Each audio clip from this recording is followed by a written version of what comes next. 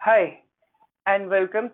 I'm Kunal Singh, enrolled in a PhD program at MIT, and I'm here today with Jeff Smith, who is a fellow with the Heritage Foundation. We will discuss today the ongoing India China border crisis and the evolution of the Quad group of countries in its light. The Quad group of countries obviously consists of Australia, India, Japan, and the US. So, Jeff, you have already written a detailed essay on the revival of the Quad and how the Chinese behavior is shaping the revival and its evolution. So why don't you start with like a couple of main takeaways from your essay, which was published recently on War on the Rocks, and then we can proceed from there. Sure. Well, it's good to be here with you today, Kunal, and to talk about two important subjects. This piece I wrote for War on the Rocks essentially made the case that the return of the Quad 2.0, is likely to be stronger and more durable than its predecessor, than the first iteration of the Quad. In the 10 years since the Quad collapsed in 2008 and was revived in 2017, I think all four countries grew more comfortable working and operating with each other. And all four countries grew more alarmed by Chinese behavior in that period for quite obvious reasons. And I think both of those trends were particularly pronounced with what was once believed to be the weakest link in the Quad, which is India. It made very significant strides improving its relationships with Australia and the United States in particular, but also Japan. And it also saw a substantial escalation of the rivalry with China. This border dispute that we once thought was maybe inching towards settlement became highly active again. China doubled down on its partnership with Pakistan, substantially expanded its influence in the Indian Ocean and South Asia, and it launched this Belt and Road Initiative, which India was really the first to oppose. And I think each of these pushed India and China further down the path of rivalry.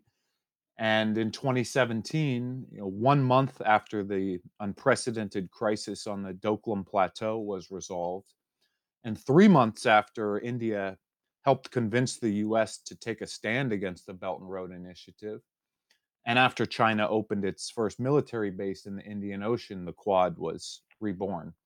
And since upgraded to the ministerial level, since expanded to counterterrorism exercises, and possibly soon even Quad naval exercises. So that was the gist of the piece.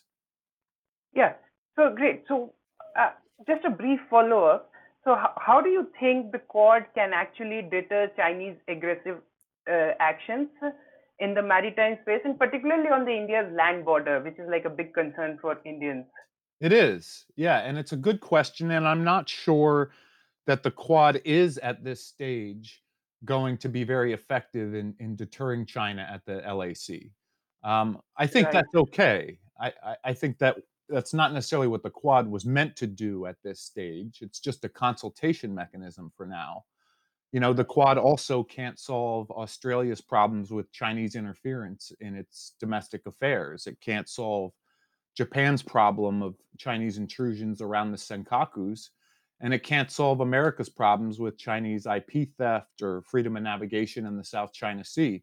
Quad isn't a panacea, but I Right. believe the more it speaks with one voice on these issues, the costlier it becomes for China to cross the red lines.